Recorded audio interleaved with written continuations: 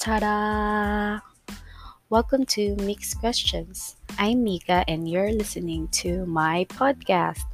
So, for today's episode, I will be talking about 5 secrets in dealing with difficult people. I-share ko na sa inyo ang 5 sikreto kung paano ba pakitunguhan yung mga paepal. Marami pa kayo naaalala. Ako naalala ko yung charot. Anyway, sa mga nag-work dyan or nag-aaral, di ba? Minsan may mga tao talaga na it gets into your nerve. Yung tipong, parang siya lang nasa mundo at hindi niya man lang iniisip yung ibang tao sa paligid.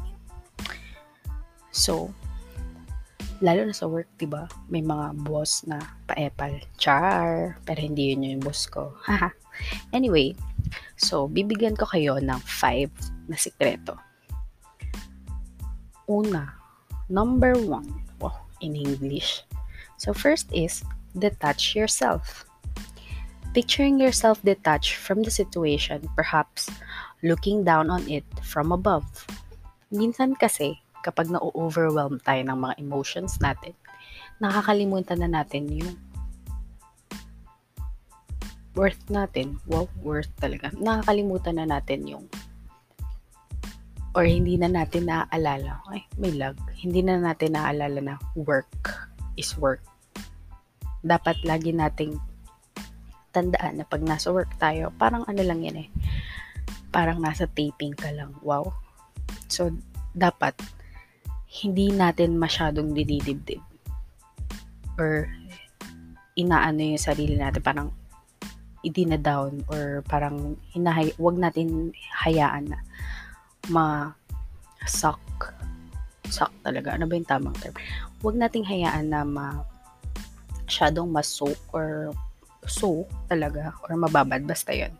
Yung sarili natin sa work at sa personal life natin. So, always remember na there is life after work. Hindi lang yan natatapos sa 4 corners ng office or pwede din kung pentagon yung office nyo.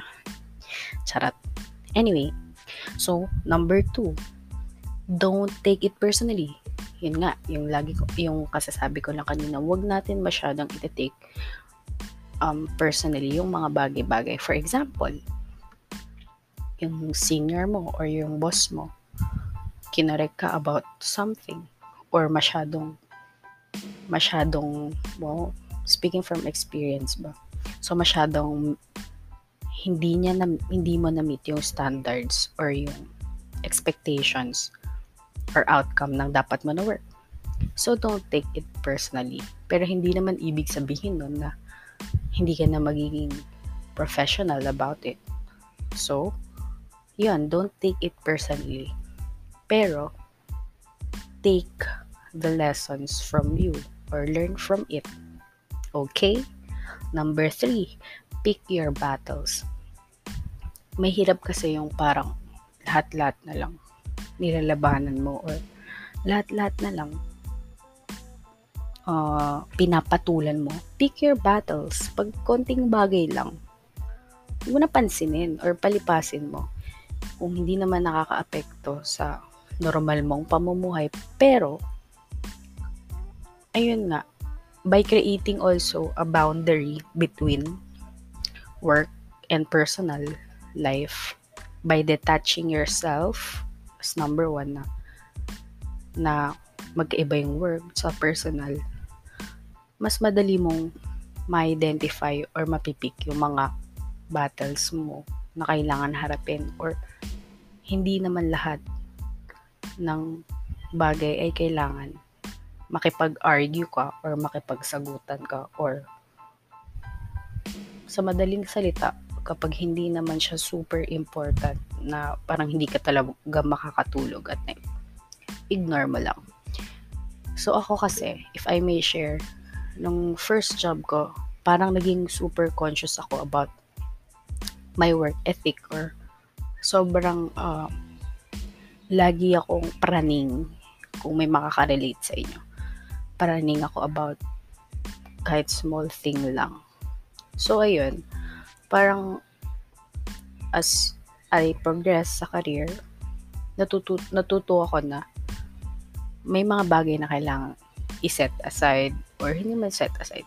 Meron talaga may mga bagay na hindi na kailangan i-deal with pa.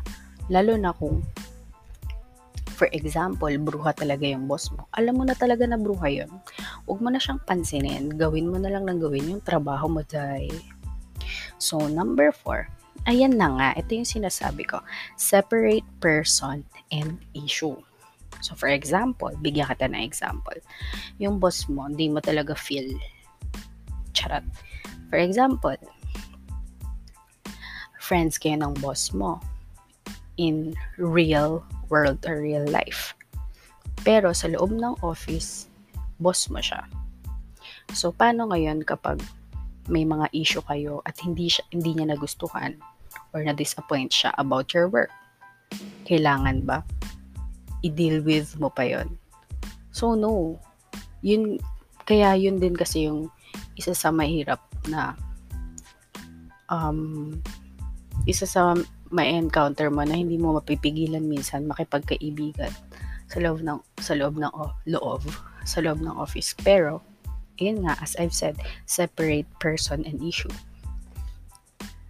Hindi porket hindi kayo magkasundo sa work or sa isang bagay or sa isang issue na work-related, pagdating nyo or pag-uwi nyo, paglabas nyo ng office, dadalhin mo na yan.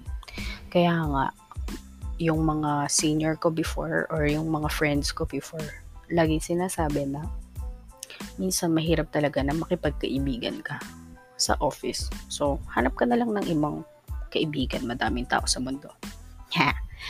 And number 5 is inject some humor.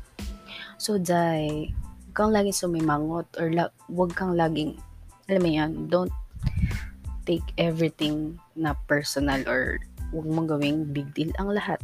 Kung nagkamali ka sa work, di nagkamali. No one's perfect. Pero hindi ibig sabihin nun na magiging kontento ka na lang na nagkakamali-mali ka. Sometimes, mas magiging enjoyable lang isang bagay kung tatawanan mo, yun man pagtawanan talaga na nakakatawa. Pero, enjoy the process. Hindi naman ibig sabihin na nandyan ka lang ngayon sa posisyon na yan wala nang asenso dyan. So, inject some humor. Kapag nagagalit na yung boss mo, kahit ang hirap i-deal with, ngitian mo lang. 'Di ba? Kasi, kapag sumimangot ka, nakasimangot na kayong dalawa, wala na. Clash na yun. So, learn to smile and batiin mo siya kapag, kunwari, naiinis na siya, try to find something nice about her. Like, batiin mo yung buhok. Wow, Jai, ganda naman ng buhok. Bagong rebond. Or, wow, you look good. Or, ganda naman ng dress mo, ma'am. Sige po, aayusin ko na lang po itong mali na to. So, huwag mong ipagdamot yung humor or mga magagandang words just because sinusungitan ka niya or nabibwisit siya sa'yo lagi. Try to really assess the situation as well. Try to ponder the situation. Try mong magmuni-muni pag uwi mo ng bahay kung may kailangan ka bang i-improve as a person or bakit kaya siya masungit today? Ba't masungit yung boss mo today? Baka naman may pinagdadaanan, baka galing sa breakup or baka may problema sa family or may sakit yung anak. So, at the end of the day, pairalin natin ang kindness. Yun lang. Yun ang pinaka way. Isa rin sa way. O sige, bonus na secret na yun pang-anim. Be kind. Baka hindi nag-iisip. So, ayun, maging kind ka lang. Kung kung masungit siya sa'yo, dead ma lang. Work lang ng work. After all, hindi naman ikaw yung nasistress kapag dinedma mo siya, di ba? Or yun nga, may mga bagay na hindi mo na kailangang i-deal with. Just pick your battles, die. So, sorry for that. So, ayun lang. I hope na may natutunan kayo today. And thank you for listening.